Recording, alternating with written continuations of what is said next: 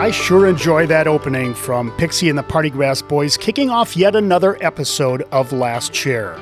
Hello, Utah skiers and riders, and welcome to Last Chair, the Ski Utah podcast brought to you by High West Distillery, Utah's first legal distillery since 1870. High West's passion is crafting delicious and distinctive whiskeys and helping people appreciate whiskey, all in the context of our home right here in the American West. Join me this winter at one of High West's must-visit locations in Park City and nearby Wanship. And thanks to our episode sponsor, St. Regis Deer Valley. It's springtime, so enjoy the warmth of the afternoon sun for an opera experience on the mountain terrace at St. Regis. Stick around for the nightly champagne sabering at 5:30. When you think of Utah ski towns, it's easy to think about Park City or the resorts in the Cottonwoods. But a ski town that is growing in popularity is Ogden, just a short drive north of Salt Lake City and situated within 30 to 40 minutes of three outstanding resorts. For a quarter century, the vibe along Ogden's 25th Street downtown has been electrifying, with a corridor of restaurants and bars leading up to the gorgeous old Union Station. At the core of this renaissance has been an Ogden native, Kim Butchart. In 1995, Kim and husband Pete opened Rooster's Brewery on 25th Street. Along the way, Kim has been Ogden's biggest cheerleader, be it downtown or on the ski slopes at Snow Basin or Powder Mountain or Nordic Valley. Last Chair caught up with Kim at the new Rooster's B Street Brewery and Tap Room in West Ogden, just minutes from downtown, to talk about how Ogden has transformed from a vital rail junction a century ago into a thriving 21st century ski town. As Kim explains, it's all about hospitality, a vital ingredient in the ski culture. Let's meet Kim Butchart for a conversation and, of course, a sampling from Ogden's hometown brewery.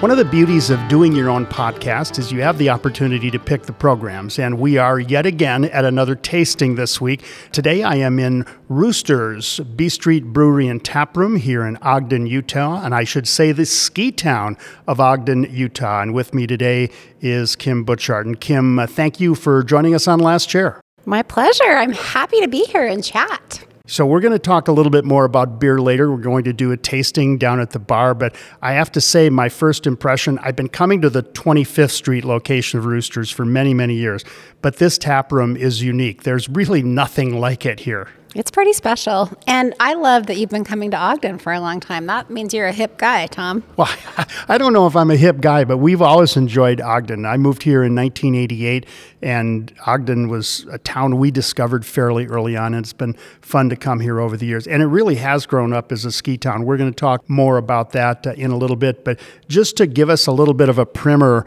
why don't you kind of run through just a little bit of a history on Roosters? I know you started on 25th Street, have a couple of other locations, and this being the newest one.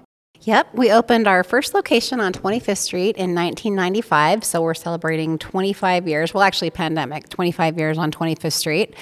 And we opened our second location in Layton 15 years ago, and then our place out here, Rooster's B Street Brewery and Tap Room, is a totally different concept than what we've done in our other places. We're much more beer focused. We have a big, we built a big building out here in West Ogden. We have a big production brewery and a super cool tap room with the best of my husband's kind of bar food. So we have delicious food out here, and we have all crowds, all ages, and our beer's getting out there, and it's really exciting. I will tell you that I had a little lunch today here, decided I thought I was going light. You warned me, though, in advance. I had a calamari taco and a fish taco. Mm-hmm. Tell us about that calamari taco. Oh, that calamari taco is awesome. So it has a little bit of ranch, but it has our buffalo sauce. Pete's kind of known for his really flavorful sauces on all kinds of things. I think you guys had the nachos with all the salsas, and that's like crispy calamari on a corn tortilla, and it's delicious. And I get it like every time I come out here, which is good that I don't come out here as often because I would eat one every day. I want to get into your background a little bit, but first, just connect if you could. What's the importance of food and beer and drink in the hospitality aspect of the lifestyle of skiing and snowboarding? Well, I think that the lifestyle of skiing and snowboarding is a whole ecosystem. From the time that you get up on those fresh tracks or groomers and you're with all your friends, and then you meet up for lunch or you meet for an afternoon beer and hopefully have a Rooster's beer on Snowbasin or Powder Mountain patio.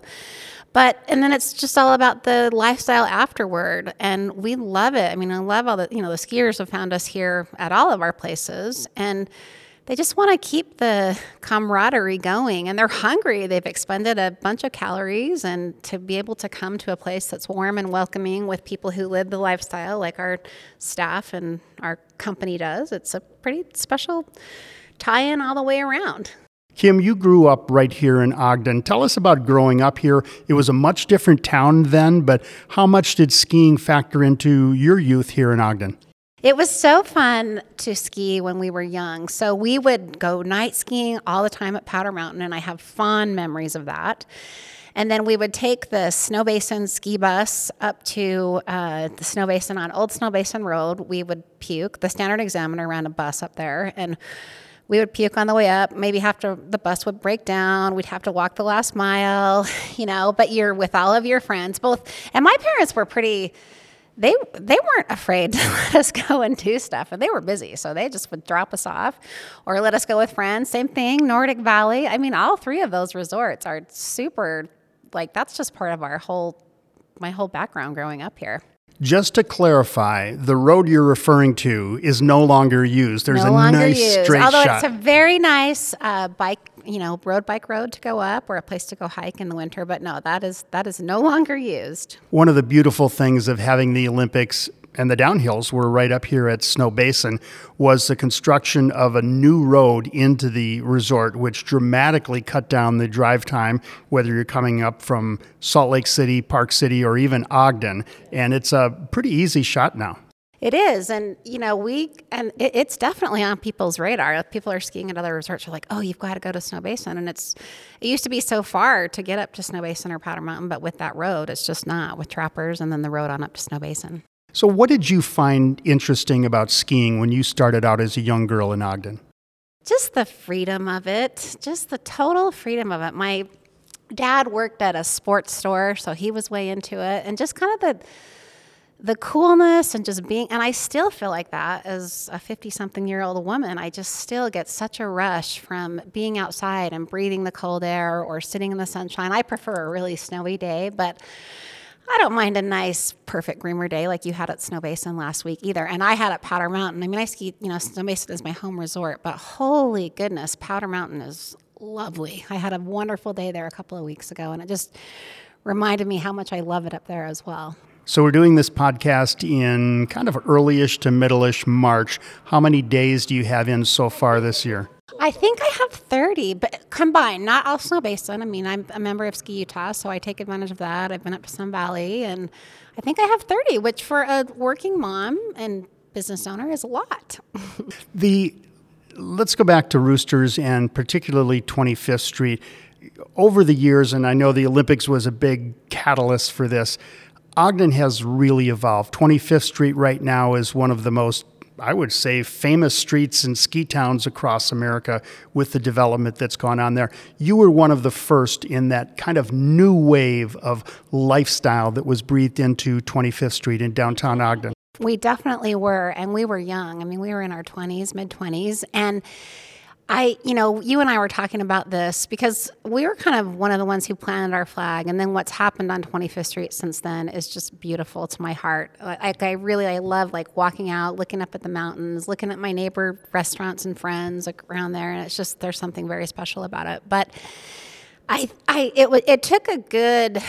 Well, the Olympics were the catalyst, really, but I wanted to share one of my best memories. So in 2001, which I just figured, I was asking some friends, that was literally 20 years ago, that's when we hosted the World Cup. And I have pictures of my cute son. He's 20, buff guy now, Philip, 7 months old in a backpack. We were up there watching Darren Rolfs and Herman Meyer, but it snowed like 27 inches. So the races had to be delayed, but also because along with World Cups, as you know, in other towns, they have these big celebrations, and that's what you and your gang really wanted to do, is have a big celebration. So They had a big parade downtown. They had Earl Holding up on top of the Clydesdales, the carriage, and all of the skiers, and they had tons of people downtown and fire pits, and I mean, it was really the first, and tons of snow. And I had, I had two sons at the same time. My best friends had a couple of sons, and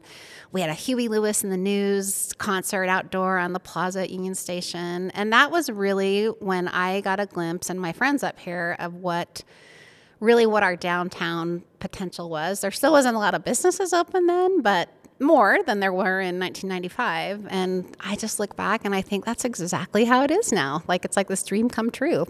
It really was. I mean, it was like a template was laid out for you. And then over the succeeding years, more and more businesses filled in on 25th Street. And more authentic businesses. Like, these are owner-operator, not most of them, all are. Very, very special neighbor businesses. Yeah, they really are. I talked with Mayor Caldwell a year ago. Your dear friend, a year ago. And we talked a lot about this revitalization. But a lot of things were going on in Ogden in those years, not just the 25th Street, but also the influx of the equipment industry to the community, the outdoor equipment industry. Yeah, Solomon, Atomic, Sunto, eventually MV Wheels. Yeah, and, it really was a combined recruiting effort. We do a lot with a little up here in Ogden. You'll hear me say that, but it's because we utilize each other's resources. So, Mayor Godfrey at the time had decided that the vision of with a number of factors, the vision of our town was going, with, input from us as residents, was going to be an outdoor adventure place. And just even the recruiting of the company, of those brands, and we all just kind of worked together. I donated my restaurant space, we got friends who've hosted people, in the recruiting effort. And the Goal Foundation was born right after the Olympics, which is a big thing for us up here. It's a volunteer organization that can bring all those wonderful events and support them with volunteers. So there's so many people that we just got together with our friends and said, how are we going to make this happen? And we did it together and keep doing it together up here. One of the hallmarks of the 2002 Olympic Winter Games in Salt Lake City was the legacy that it brought to all of the communities around the Wasatch. Absolutely. The Goal Foundation was one of Ogden's pride and joy projects. Talk to me a little bit more about how that has brought a legacy here to the community in Ogden. The Goal Foundation, Get Out and Live, I'll give you the acronym, literally has changed the trajectory of this community. For the residents, for visitors, it's like we hung our hat on this Get Out and Live lifestyle. And it's everything. It gave us self-esteem. Everybody gets self-esteem around working together. And so if you're, cheering someone on after a 26.2 mile marathon or an extra triathlon, it combined with what the city was doing, what the businesses were doing, us being discovered, it gave our town a sense of soul. And then everything else kind of came around it and continues to come around it. It is still very viable. We have youth programs. We have programs for, people just getting into learning to hike or learning to play pickleball, or, it's just, I get so emotional about it because it's such a special legacy in this town. And it was because we all got together right after the 2002 Olympics in July of 2002 and decided, what do we want what legacy do we want the Olympics to leave in our town of Ogden? Kim, relative to skiing and snowboarding, are there more kids getting involved in it now with this program? So much more. I mean, and just everything, and running, and that's how my kids became runners, basically, and hikers, and the Dew Tour, and just all of these things, like, bringing people up to spectate. We call it, you can either volunteer, donate, spectate, or participate. And as you know, Tom, in your life, one time you might be a spectator, one time that might motivate you to be a participant. Then your knees hurt, and then you're a volunteer, and definitely, obviously, donating is a big thing up here. We're a generous community. We don't have a lot of resources, but we are a generous community with our time, treasure, and talent.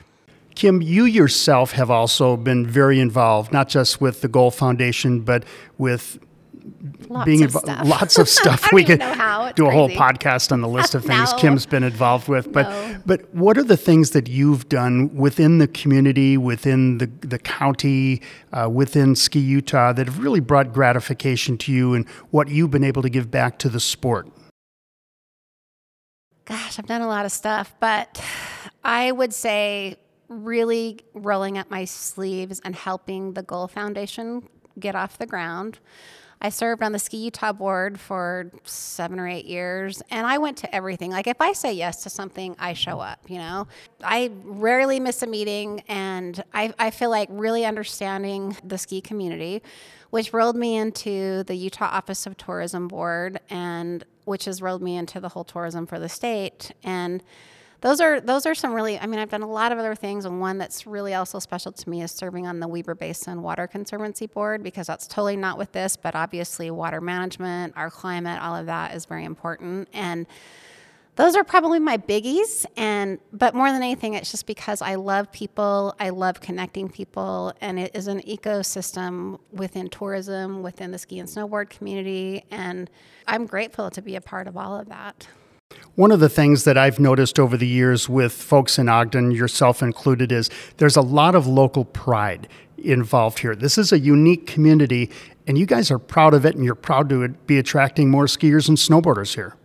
What I think is so special about that is because I think that I said that before we had our children, me and my husband, like, we're going to make this town a place, because we did struggle with an identity when the railroad left. I mean, as a lot of communities do, when you're big, your economic center leaves. There was many years, and we're just like, hey, we choose Ogden and we're going to plant our flag. To me, I'm so proud that the self-esteem of a community has risen, and it's the younger people too. To me, it's all about the younger people. I am like, when I kind of got on the scene, I thought we were kind of part of a somewhat dying town, but I'm not in charge anymore. Like, there are people that are way smarter, younger, hipper, using all of their skills and resources. And I just have, we just happen to have the great gathering spaces for him to get it all done.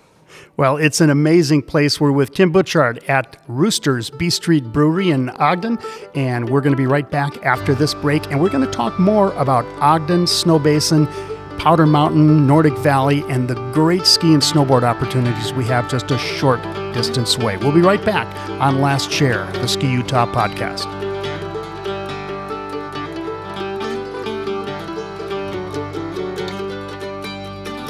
You can quickly see why Ogden has grown as a ski town with supporters like Kim. We'll be right back with Kim to talk more about Ogden and all the great skiing nearby.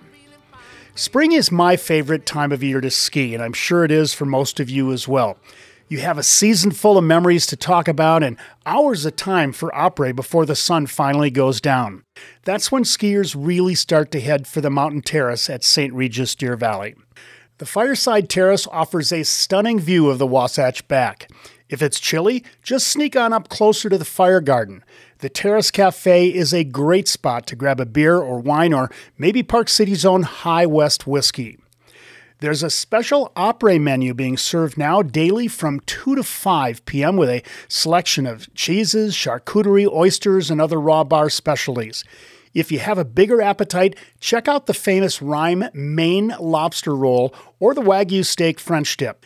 If you want some more privacy, reserve one of the 3 cozy yurts on the St. Regis Ski Beach with indoor and outdoor seating for up to 8 persons with special lunch, après, and dinner menus. Do make sure to get a reservation. And time your après to catch the nightly champagne sabering at 5:30 p.m., a tradition dating back to the time of Napoleon. The 5-star St. Regis Deer Valley, your springtime après spot at Deer Valley Resort.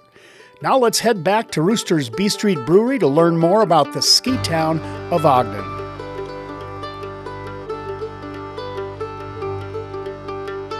And we're back with Kim Butchart here at Roosters B Street Brewery and Tap Room in Ogden, Utah, ski town of Ogden, Utah. And Kim, thank you again for joining us. We want to talk now a little bit more about, first of all, the history of Ogden, and then get up and talk about the ski areas itself. But Ogden really has quite an illustrative history that goes all the way back to the 19th century. Yes, it does. We were, the rail, we are the east meets the west on the railroad, and all trains had to come through Ogden, Utah. And that was a big part of our economy, and that's kind of how 25th Street became its heyday in the old days, and there's still a lot of really cool remnants related to that. Yeah, we don't think about it so much right now, but there's been a number of miniseries on television that have kind of documented the building of the railroad to the west, and Ogden was really central. It was a really primary junction in the west. Yeah, it's super cool. We just had the sesquicentennial for the railroad and Union Pacific, and we had a big community celebration. And so we're really, the younger people and people even like me really got to a big dose of history and celebration. And, they did the reenacting of the Golden Spike. And I always say that we're a gritty town, and even our brand, we're gritty town, good people, great beer. But when I say gritty town, I mean we're a hardworking town, but because those are our roots, right? Like that, being a railroad town, the bordellos on 25th Street, the underground during Prohibition, we just have a really colorful, awesome past. And it really lives on. It's in a different character, of course, but I think the town really has that vibe of the great history that it has.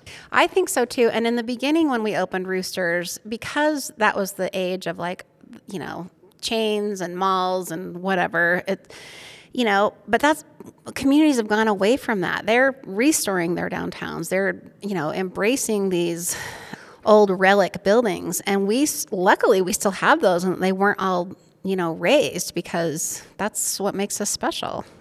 Now, we talked a little bit earlier about the connectivity to skiing. Can you relate now, maybe over the last 20, 25, 30 years, how Ogden has become a ski town? What are the characteristics that have really lent it to taking on this new persona of a modern ski town? Okay, well, I'll start with the last 25 plus years, because that's how long we've been operating restaurants down here. And, we are only 25 minutes from Snow Basin, about 35 minutes from Powder Mountain, probably 25 minutes to Nordic Valley. And so in the beginning, it was just people that skied here, more locals that skied, people, ski racers, Spence Eccles, he was a big ski racer. And then it sort of started to evolve. And then obviously when the Olympics came before that. So, before the Olympics, I was realizing, we are a ski town, and we didn't have the infrastructure of, much of the nightlife or the restaurants, but all of that just keeps coming and keeps getting better and better. And then also just our affordability, you can stay downtown, kind of have that downtown fun experience, or you can stay in Ogden Valley and have a beautiful winter vacation experience if you want that mountain destination. You can kind of have both, but it's still very affordable and to these world-class resorts. How is Ogden being marketed right now by Visit Ogden? Are you getting skiers coming from around the country to make this their destination? Well, I can tell you that our whole winter business model has absolutely changed especially the last 15 years. So yes, that is definitely one of their pillars. It's not just about selling a convention or, a sports event. It's about the individual traveler come and spend time here, because we have this Four Seasons destination. And they do a lot digitally. Obviously there's a lot of partnering with Ski Utah. And then a lot of it is just kind of word of mouth. And obviously with the power of social media and review sites and all of that these days, it just does kind of blown up. And I love it. I love looking on 25th Street or out here at B Street and seeing a bunch of skis or snowboards on the car, and people are in their beards and hats and drinking a beer. It's pretty, eating a really good burger, enjoying themselves. I mean, to me, that's like, okay, we made it. We made it as a ski town. Let's go up to the ski areas now. And you have 3 uniquely different resorts. Can you tell us a little bit about each one of them? Yes, I can. So I'll start with Nordic Valley, which is more of the learn to ski hill. It's a little lower elevation, but they also they have big plans to get bigger, and they also just put in this really, high speed 4-pack that goes high. And then Powder Mountain, I just skied there a couple of weeks ago, and like I said earlier, Snow Basin is my home resort, but every time I go there, I'm like, why am I not buying season passes to both? One, because I just don't have as much time, but it is. It used to be a smaller hill, and I have a lot of memories growing up there. But now, I mean, they have put in beautiful lifts. It is. I don't have the acreage, and you should fill that in. But there's a lot of acreage. A lot of acreage, a lot of unskied, and just a beautiful destination. And when people go there, and it's different. It doesn't have the the lodge vibe like Snow Basin does. So Snow Basin is, as we know, we are very grateful to the Holding family for the investment that they made in Snow Basin. And around, pre-Olympics, we have been so spoiled here. We have these just world-class lodges, and the mountain is so beautifully green. They have the best team up at Snow Basin right now. Davey Ratsford is the general manager, and they've had great people over the years, mountain guys, finance guys, but Davey, I call him the vibe guy, because they are kind of clicking on all four cylinders, and it's just fun to be there. And they have it all. I mean, it's a huge acreage resort as well, and just beautiful. Amidst the COVID pandemic, they also found a way to manage their 80th anniversary, and I think you've got an example of it right in front of you now. Okay, so Tom can see me smiling so big. So I am a 30-year pass holder. Our families are, all of our boys are. We hang all of our ski passes on our Christmas tree from past years, and I'm holding the 80th anniversary Snow Basin Pale Ale, established in 1940. And to me, because we are all about partnerships, like this one's a big one for me. I mean, I've always claimed Snow Basin, and we don't always get claimed by Snow Basin because maybe we weren't cool enough, but now we are. We're totally cool enough. You're definitely cool enough now. We're definitely cool enough. And it's a great beer. It's doing great up at the resort. It's doing great in the places where, we couldn't keep it in stock. And hopefully we're going to do one with them every year. But it's a beautiful can. So hopefully we'll get some image on the podcast, or how do you do that? The blog? Or? We'll have it on the blog for sure. And I think we're going to do a little tasting in a few minutes. I want to ask you about the graphic on it. I mean, it's a trail map graphic, but anything innovative in coming up with that idea? Yes, it's the Snow Basin trail map. I mean, if you really look closely, you can see all the runs. And obviously, Snow Basin is, they consider themselves a Sun Valley resort. So there's the 8 and the gorgeous sun, which there's a lot of sun up there and a lot of sun in our town. And I mean, I love that. I was up there last weekend, and I was talking to the mountain manager, and I'm like, is this the best graphic? How can you get a better graphic than the trail map of Snow Basin, right? So a guy could have this in his pocket on the chairlift and utilize it as a map, right? They could, and I don't advocate this, but because this is one of the cans that it's wrapped with a sticker, like I have to admit that I've seen in some of the gondolas that people have taken the sticker off the can and stuck it on the gondola, and it wasn't me. Davey, it wasn't me. I promise. It's a badge of honor, though. We're going to be tasting the Snow Basin 80th Anniversary Pale Ale in just a little bit. It is interesting, as you described, Kim, the character of these resorts is really so different. I have been up to Powder Mountain. It's been a few years, but it's a very it's a snowboarder vibe. It's a sort of the mountain man vibe, those people that don't want a really nice, although they have great food up there. The COVID has been hard for all of them, but they've all adapted and done a wonderful job with it. And there's new ownership up at Powder Mountain over the last some years, right? Mm-hmm. And they're pretty special. I mean, I can't speak to the details of that, but it's very special what's happening up there. And I'll also give them a major summer shout out. I mean, their general manager, Mark Schotel, he is just a great guy like Davey, and they are great community partners, for our events, for mountain bike races with the Gull Foundation. We do this, it's called El Doce. It's like a 24-hour mountain bike ride that, my boys, and they've got some really special things going on up there at Powder Mountain as well. Yeah. And Nordic and Snow Basin. I mean, it's a year-round sport. So one of the things that impressed me, I was overnighting in Ogden a year or so ago, staying at the Hampton Inn right downtown. You can take a bus right from downtown Ogden up to the resorts.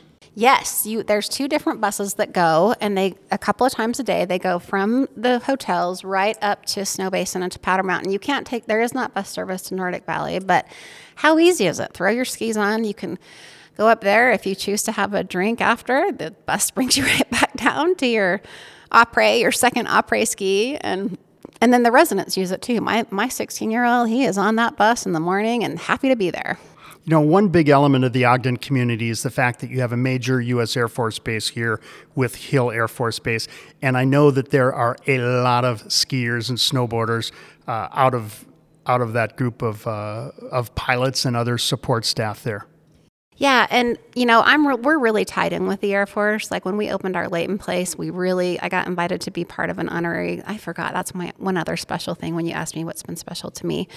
But yes, and a lot of them retire here. I mean, they love the skiing, and all of the resorts are very military friendly, and they get special, special pass pricing, and they get their kids up there, and that's why people love to be stationed at Hill for so many reasons, but then they end up living here too, which is great too, because we hate to see them leave, but they retire here. So Kim, we're going to head down to the bar here in just a minute for a tasting. Can you give me any kind of a preview of what I can expect down there? Well, we're going to go down to the tap room. It's just, we'll get some photos on there, but it's just like such a fun, colorful place. My brewmaster, Steve Kirkland, he was our original brewer when we opened in 1995. And now he has a whole brew crew. We have a female brewer, we have, a brewer out in Layton, and then we have the staff, and they really collaborate on what's going on. But Steve is rock solid, and you're going to taste, I think, four or five different beers. I mean, we have more than that, obviously, but I think you're going to you want to taste our bestseller, hands down. It's Honey Wheat. But I'll let Steve tell you about all that.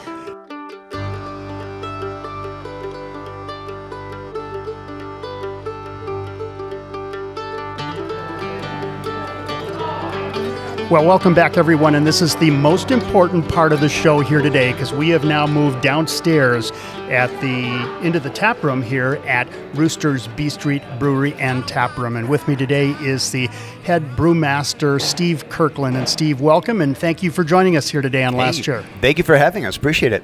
Number one guy. So before we get started on the beers, let's just establish that Steve and I are both from the Midwest, but he's from the Chicago area and I'm from the Wisconsin area. So naturally, he has a Bears mask on today. I don't have my Packers mask on. Just as well. I figure that's what you say. I'm a Packer fan too. You're a Packer fan too? Mm-hmm. Yep. Okay, excellent. Sorry, Steve. So, Steve, why don't you walk us through, we're going to taste, we have 6 beers in front of us right now. I am already starting to think about what some of my favorites probably are going to be, but why don't you get us started? I think we're going to start with the Honey Wheat. Tell us a little bit about it and get us going. Okay, so, all beers are made from essentially 4 ingredients: water, malted barley, hops, and yeast. So you can have dozens and dozens of styles with only those 4 ingredients, and what makes them unique is how the different malts that you use, the different hops that you use, and the different yeasts that you use. In our Honey Wheat, we use very, very light malts and very few hops. So what we're really looking for is the crisp, clean taste and slightly sweet of the honey itself. So we do add honey in this beer. That's called an adjunct when you make beer with something other than those 4 ingredients. And so what we have here, we have our Honey Wheat, and it's very light, it's crisp, you can drink it all day. It's very slightly sweet. I wouldn't say, most of that honey, the sugar in the honey is fermented out, so it doesn't leave a lot of residual sweetness. But what you're getting is some very subtle malt characters and a little bit of sweetness, but not a lot of hop on this one. Okay, Kim, cheers. Hey, cheers. Where do you get our honey, Steve? Quarter honey? Our honey actually comes from Idaho, so it's not that far away, up in Blackfoot. And this is it used to be called the Bee's Knees. It is still Bee's Knees, absolutely. Bee's Knees Honey Wheat, and that is our best-selling beer. We sell more of that than we have forever. Right? Yep. Still. Yep. Mm-hmm. I think that's true with a lot of breweries. And I'm a big Honey Wheat fan. I still, though, don't understand exactly what part of the process do you inject the honey? It goes into so after you boil your wort, right, that's where you have this sweet malt solution, and you add the hops in there for the bitterness. From there, it goes into what's called a whirlpool, which you spin out some of the precipitates that come through in the boil, and we add the honey in that. So right before it gets heated up in the whirlpool, right before it hits into the fermenter. That's really tasty. One of the things, maybe you guys have some expertise on this. We're doing a tasting here today. We've got 6 beers in front of us. We have to be able to walk out of here tonight. So how do you pace yourself? Oh, well, you sip. You know, and everybody. You don't have to drink it all. Yeah, no, everybody we says. We have big vats full of that and stuff. Everybody thinks that a brewer has just got the greatest job in the world. They could drink all day. Well, it's like any other job. If you don't really get to drink on the job a whole lot. So we sip. We do taste everything we make. We make sure that it's on spec. But we don't sit down and pound it, by any means. Well, it's really a good one. So we are with the Roosters Bees Knees Honey Wheat to kick things off. And where to from here? Well, so if a malting company from where we get our malt, they can manipulate the drying process of the malt, the barley, to give it varying colors and flavors. Even though we're still using just those 4 ingredients, our red ale, for example, that I'll pour for you now, has a lot of what's called a caramel malt in it. So that gives it something of a brown or red color and a very slightly sweet caramel-like flavor. We do add a fair amount of hops in this one, too, to give it balance. We don't want it to be all malt or all hops. So this is a very balanced red ale. 7% alcohol, so it is a little bit higher on the alcohol range. Nice ruby color if you hold it up to the light. So it's a pretty beer. It's a very pretty beer. Very pretty beer. And can I ad-lib here? Absolutely. So this one, Tom, is called the Rude Ram Red Ale. Rude Ram Red. And the Rude Rams are the first flying fighter squadron for the F-35. I told you earlier Oh, about yeah. So they're very proud of this, and obviously every squadron wants a beer, but it happened. It was a beer that we made for them before, and now it's in a can, and so I didn't even know that was going to happen. And did you go up in one of their planes? I haven't been in an F-35, but I've flown in an F-16. Oh, there you go. I don't think they let anybody ride on the F-35s. The F-35s is a single-seater, Did you pick up the caramel malts in that? Did you get the notes in there of the little caramel? That's mostly what malt does for you. It gives you that the roasty quality, the caramel quality, and that sort of thing. Steve, you're kind of a pro. You're impressing me. Well, he's the brewmaster. I know. So. I think he's my friend though, but I forget this is what he does.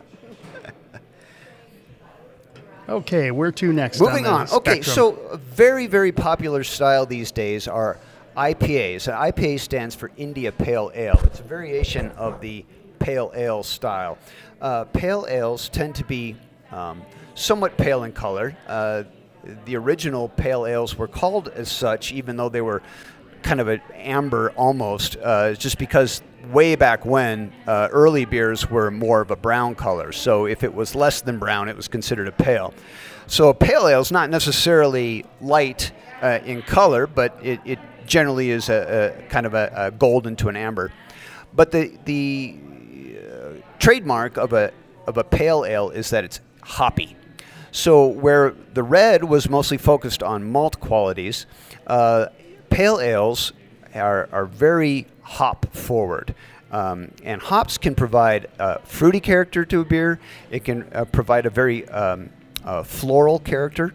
So we have a few of them. Of course, the Snow Basin, I think you probably talked about earlier. And he's had that. Is okay. So you've had the Snow Basin. I can crack it for you anyway, because why not have another one? That's what I'm saying. So this is the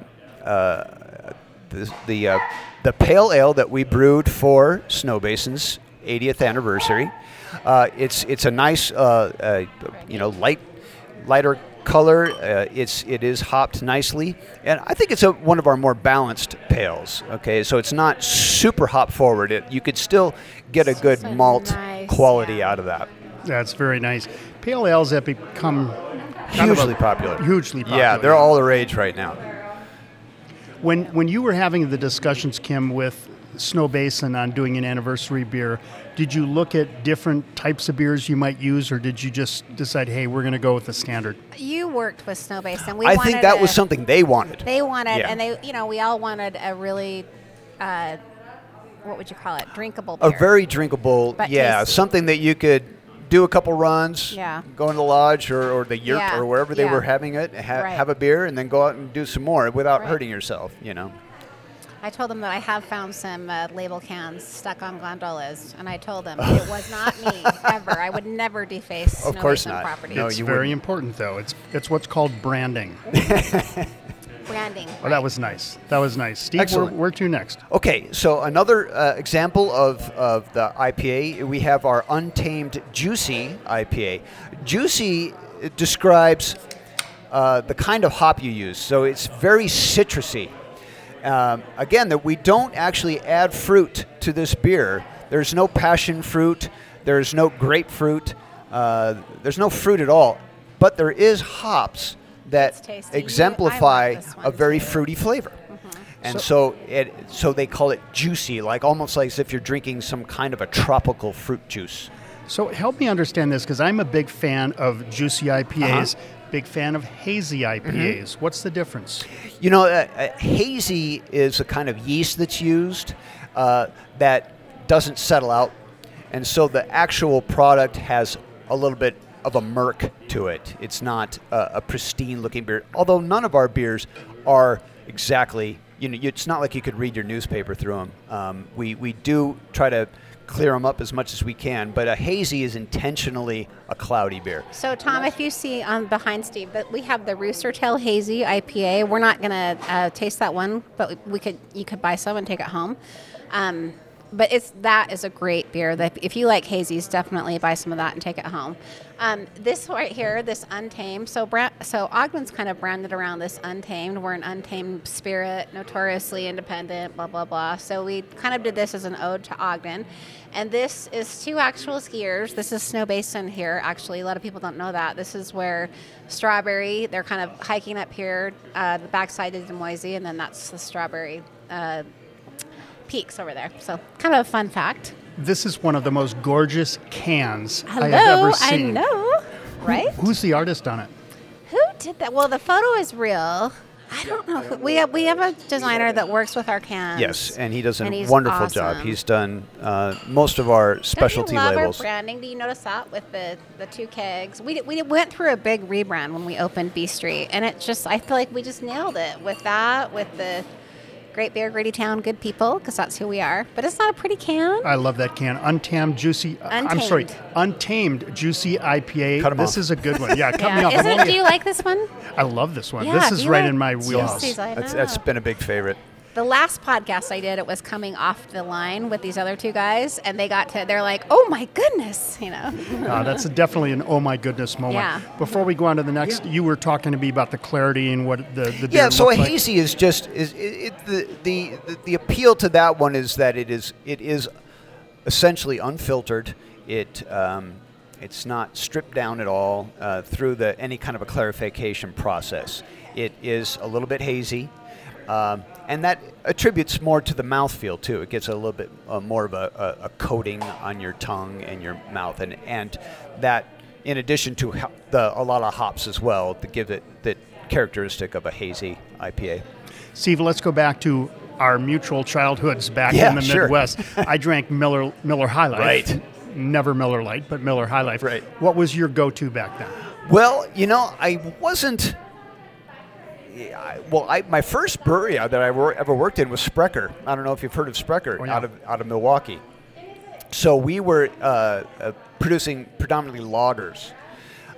Now we're doing mostly ales. We do lagers here too. Our Niner Bock is a double bock. It's a lager. We do a Pilsner.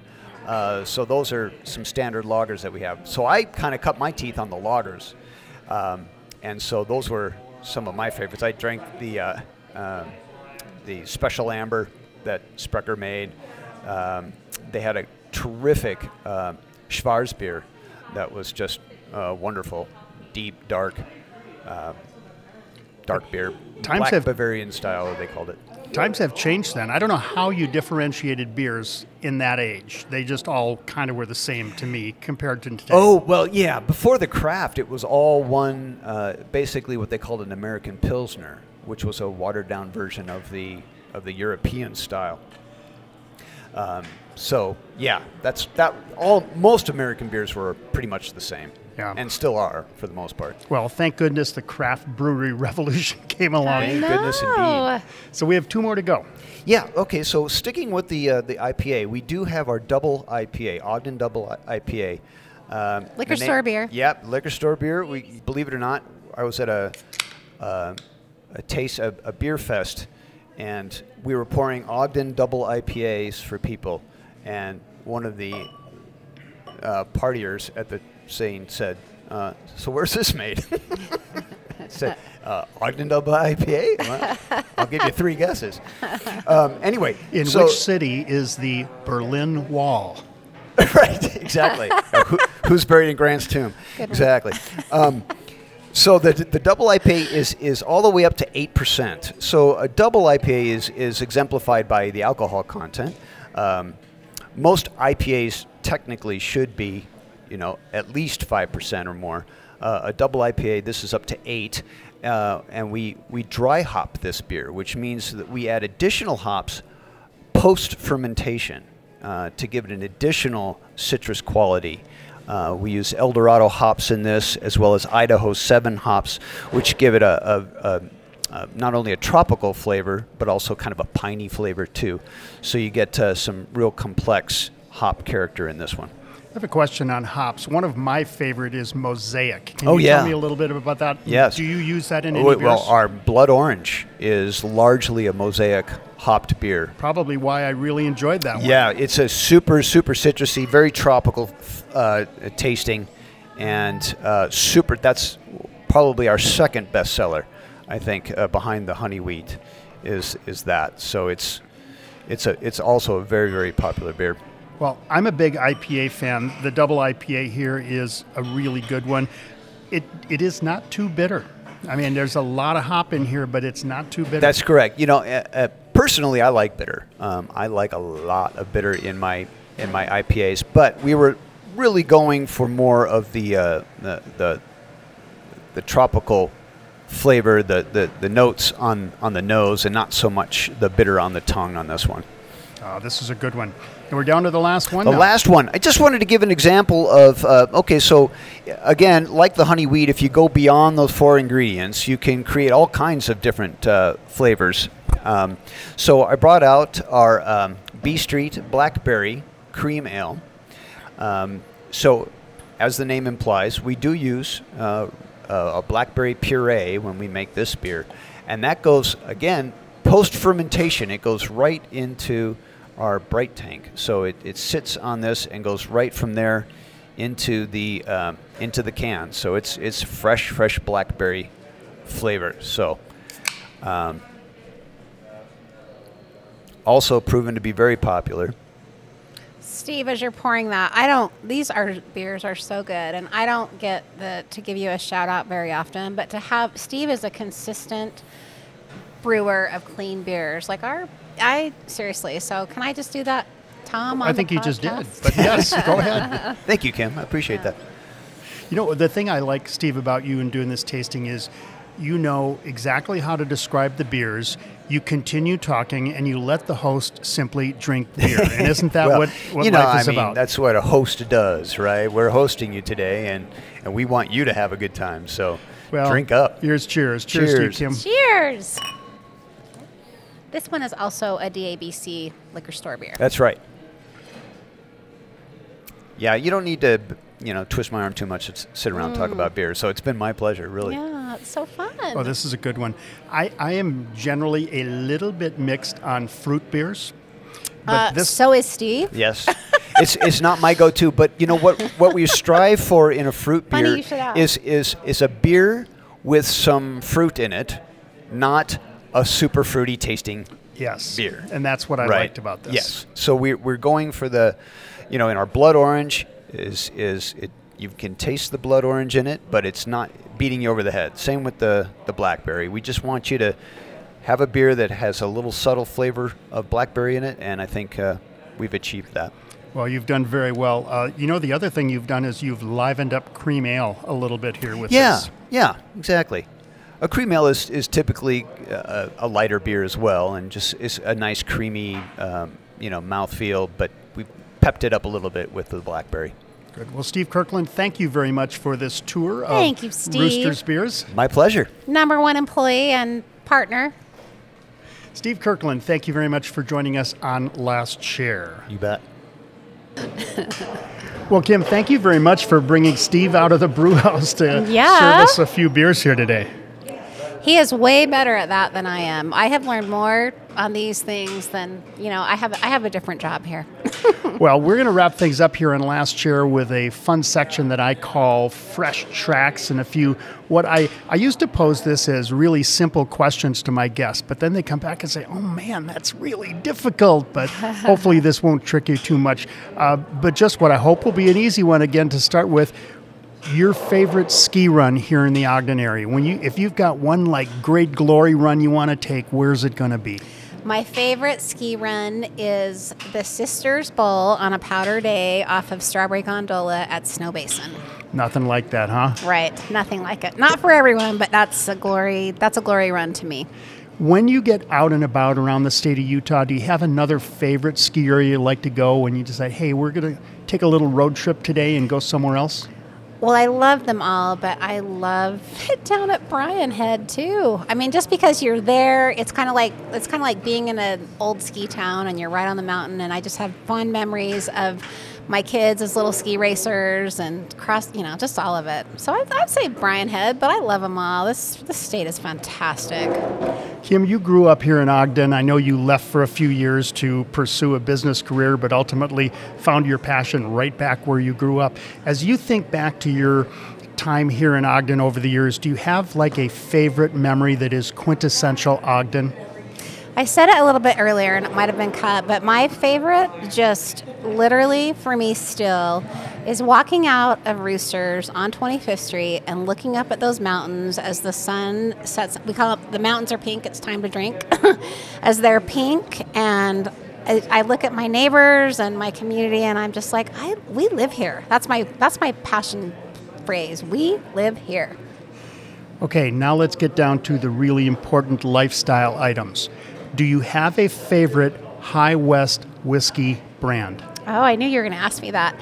The original Rendezvous Rye. I'm not really much of a whiskey drinker, but I love that one. And then Steve's wife, Julie, her favorite is the American Prairie. So love both of those. Steve's wife is a big whiskey drinker. Have you guys done any blends or any barrel-aged beers? We've done some bourbon barrel-aged things, yeah. I love those. Yeah. Okay, that's good to know. I'll let you know when we do another one. You don't have one right now? I don't think so. No, I don't think we do. Should have asked the brewman. Should have asked him. Caitlin, do we have any bourbon barrel-aged stuff right now? Yeah, we just had some. But the word is they're all out of it. Okay, this one, I ask every one of my guests this question. For you, it has special meaning. Your favorite Utah craft beer? Of course, I have to say one of mine, even though there's amazing beers out there. But one of Steve's original was the Junction City Chocolate Stout. It's a dark, rich, robust stout. Has a little bit of a cult following. And it was one of our originals. We don't can it. It's only in draft. But it is still just a delicious beer. Last question I ask all of my guests. Groomers, Moguls, Glades, or Powder? Powder. Powder. Everybody wants to go there. And what's your favorite run again? The Sisters Bowl off of Strawberry Gondola at Snow Basin Ski Resort. Kim, thank you so much for hosting Last Chair here today at Roosters B Street Brewery and Taproom. Tom, it was so fun. Thank you so much for knowing Ogden. And now, ready? Cheers? We could finish these beers. What? Cheers!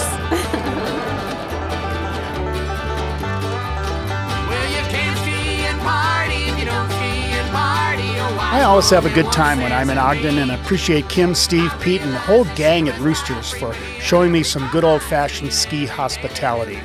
You still have a little time this season to hit Snow Basin, Powder Mountain, or Nordic Valley in the final weeks of the season. Thanks again to our episode sponsor, St. Regis Deer Valley. Enjoy an après experience on the mountain terrace this spring at St. Regis.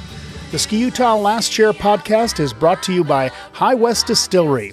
Follow our whiskey adventure on all social media platforms at Drink High West. And remember, sip responsibly. High West Whiskey, 46% alcohol by volume. High West Distillery in Park City, Utah. In our next episode of Last Chair, we'll talk about a topic that is important to all of us, how we can be better stewards of our snow-covered landscape. Joining us will be David Perry from Altera Mountain Company, one of the most respected voices on sustainability.